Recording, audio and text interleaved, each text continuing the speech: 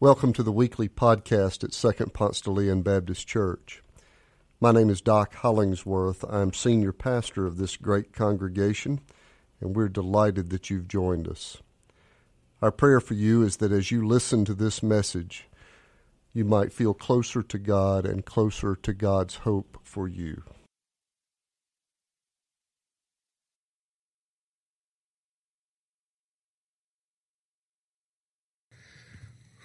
What a great time of worship it has already been with baptism, and we continue worship now, hearing another part of the Christmas story, the episode of the shepherds. I'm reading today from Luke's Gospel, chapter 2, verses 8 through 18.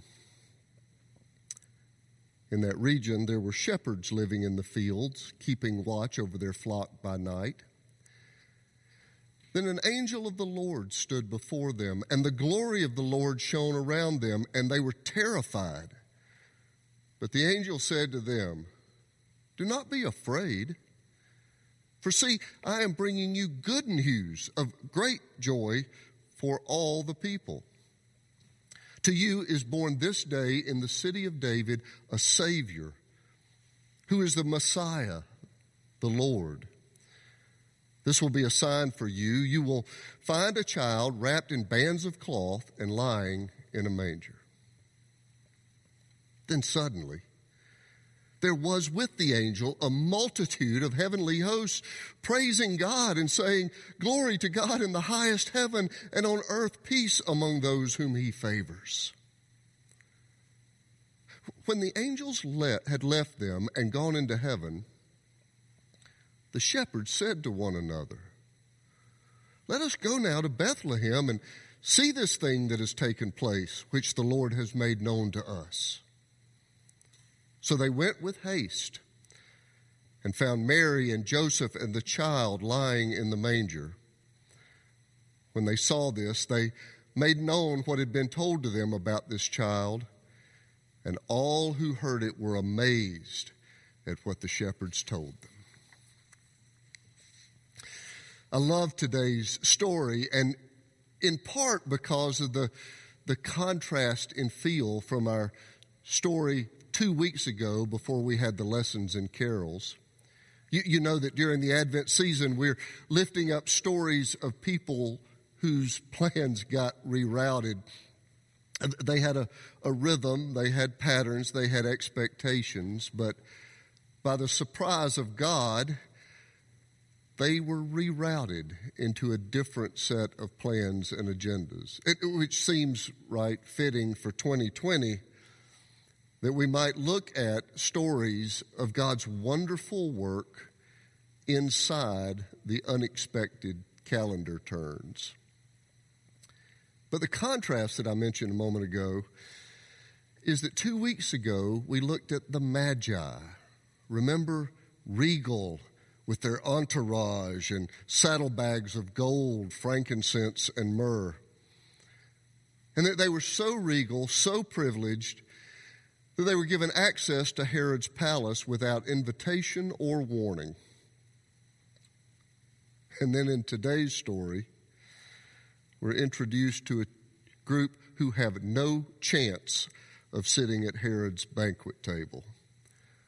This is a blue-collar group of sheep farmers. Some depict them as social outcasts, which I think is a little bit much. I mean, they weren't lepers, but they certainly were not society. And they were not how we usually depict them in Christmas pageants, wearing clean terry cloth robes and Teva sandals either. Instead, they just had hard, gritty jobs that were best performed way outside the city gates where the smell and the mushy mounds were far away from the good people of the city. Farming livestock is hard work. They had to sleep in shifts to guard against predatory animals, not to mention the robbers who would sneak in the darkness to steal from the herd. hard work, wrangling and feeding and tending to sick sheep and all the rest. This is the calloused work of the underclass. And so the shepherds in this story have no expectation at all that this day is going to be any different from any other day. It's not going to be different from yesterday, except for a possible change in weather. It's not going to be much different from tomorrow. They are sheep herders, and this is what they do. It's different inside the city gates. Inside the city gates, they're men of power who sell and barter, and they're centurions who stand guard with their swords and keep order. They're people inside the temple area who scurry on pilgrimage or to bring sacrifice.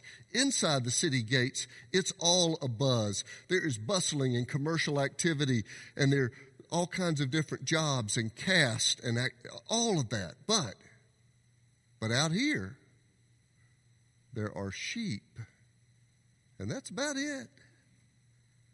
And tomorrow there's going to be a staff and a rod and sheep.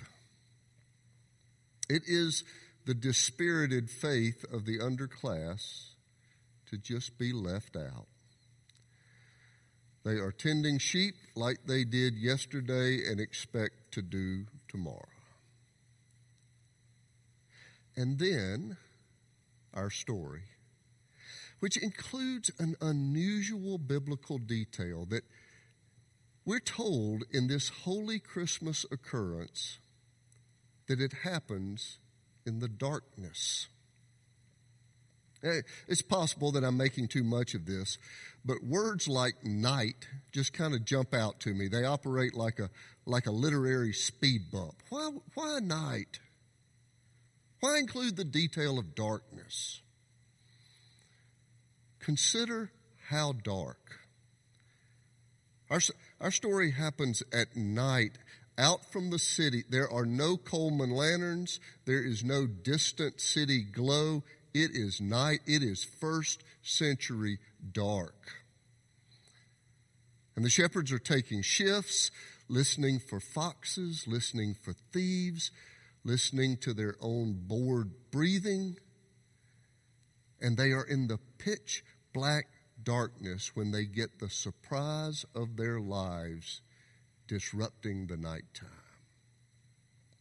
In that region, there were shepherds living in the fields, keeping watch over their flock by night. Then an angel of the Lord stood before them, and the glory of the Lord shone around them, and they were terrified.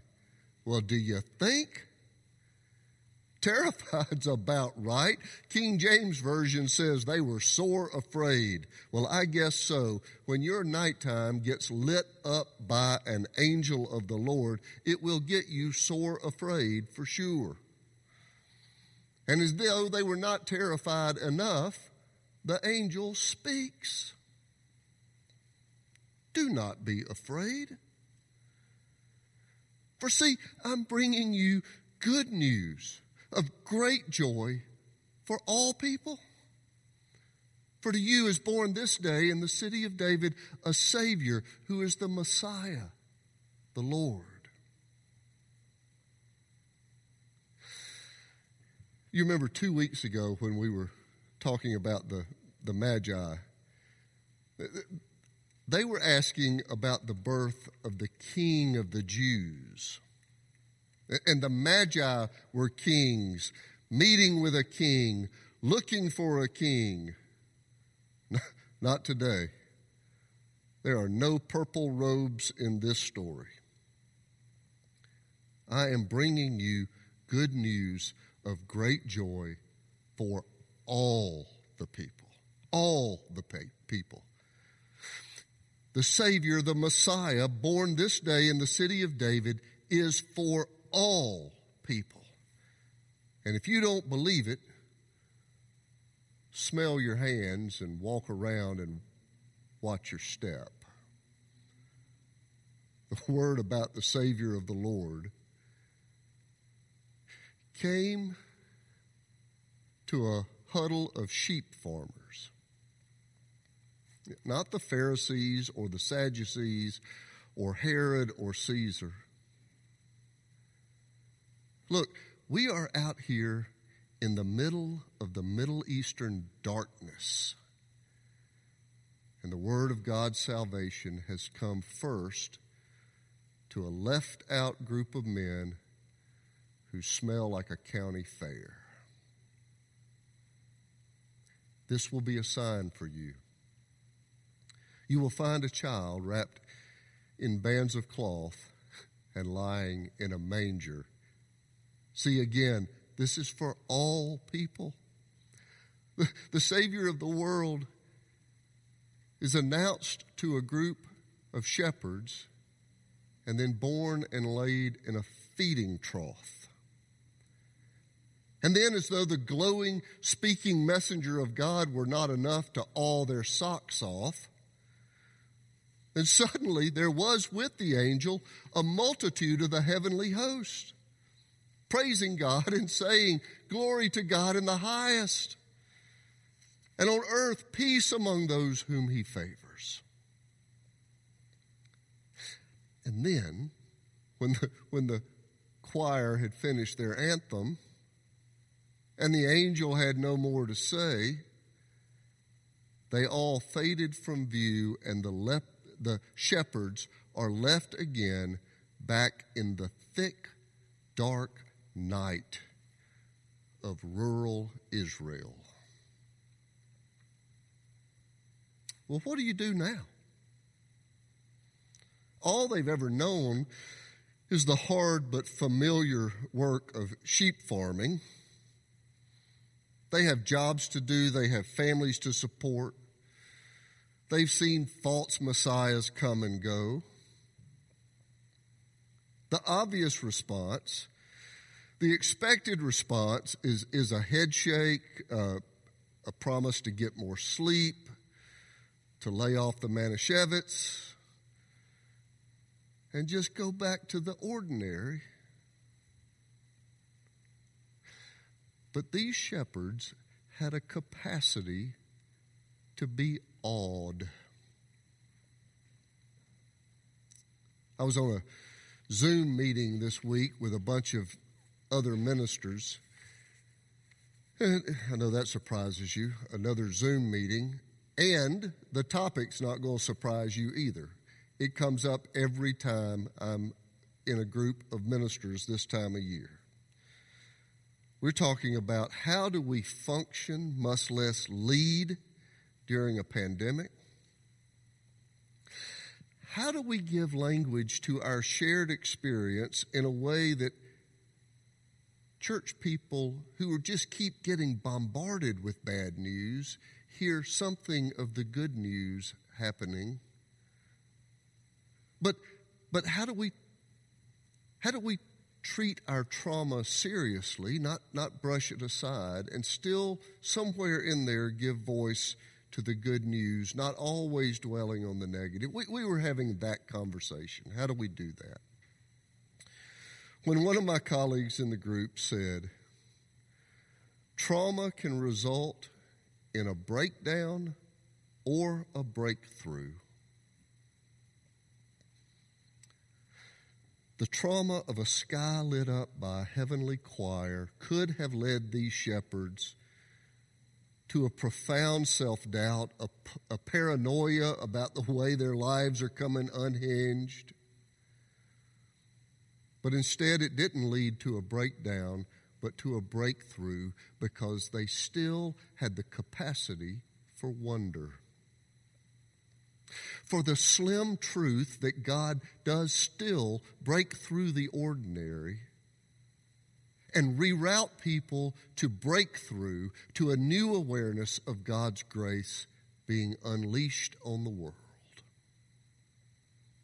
Some beautiful wonder was still alive within them. And so they turned to each other. I'd say that they looked at each other, but as I said, it's pitch black dark. They probably were just turning, hoping they were turning to each other. They couldn't see. And said in the darkness, "Let us go Let us go now to Bethlehem and see this thing that's taken place, which the Lord has made known to us. So they went with haste and found Mary and Joseph and the child lying in a manger. And when they saw this, they made known what had been told them about this child. And all who heard it were amazed at what the shepherds told them. They had moved from the dark, dreary dullness of their life into awe and amazement.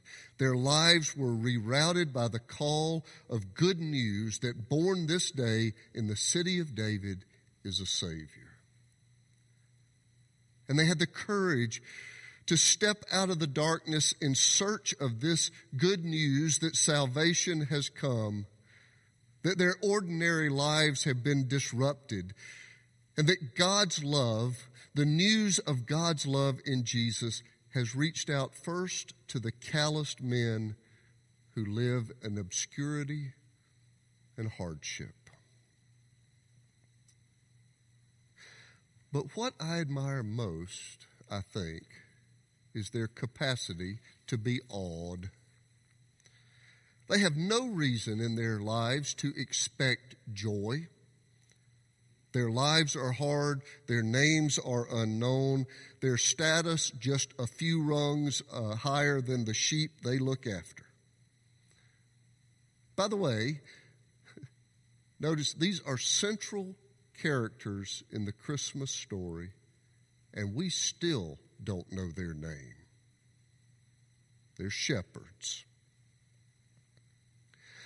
But they have an open space for a new adventure that's being birthed in awe.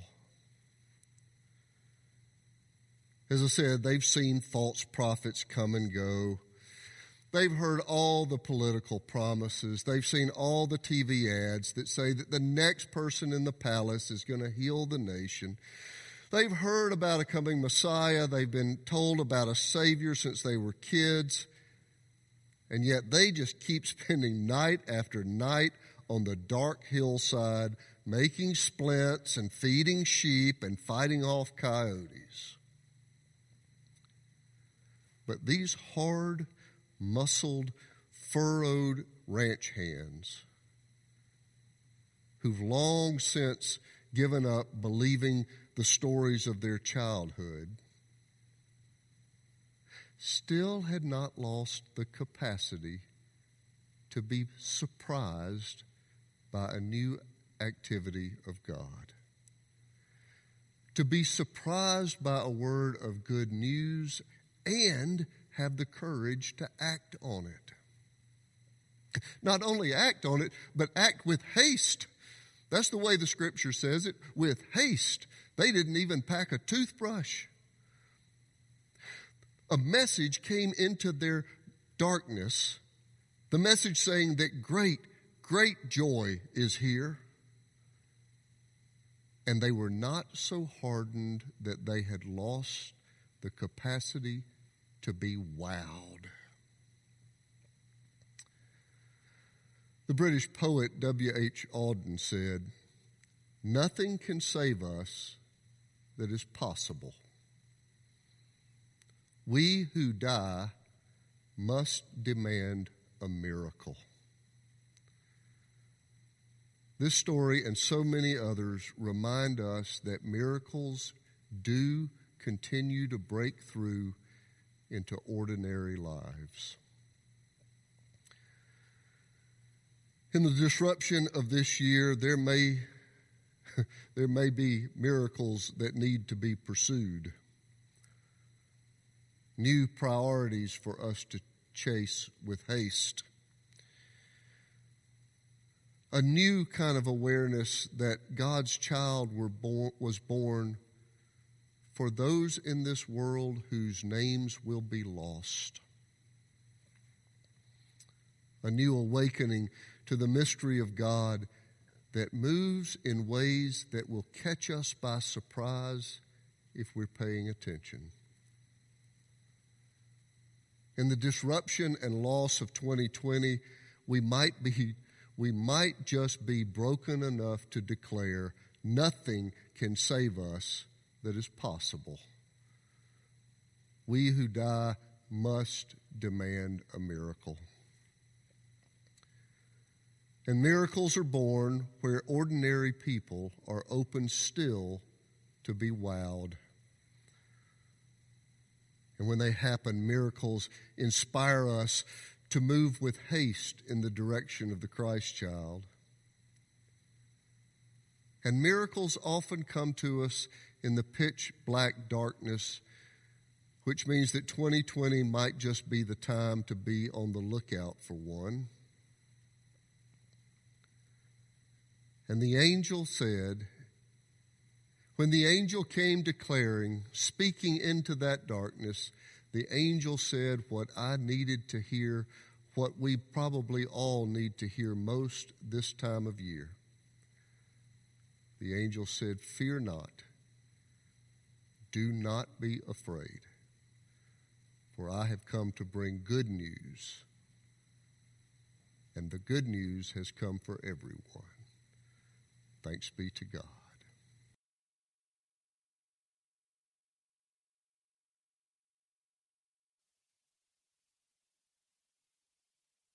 Thanks for joining us. If you live in the Atlanta area or visiting Atlanta, come and worship with us in person on Sundays at Second Ponce de Leon Baptist Church.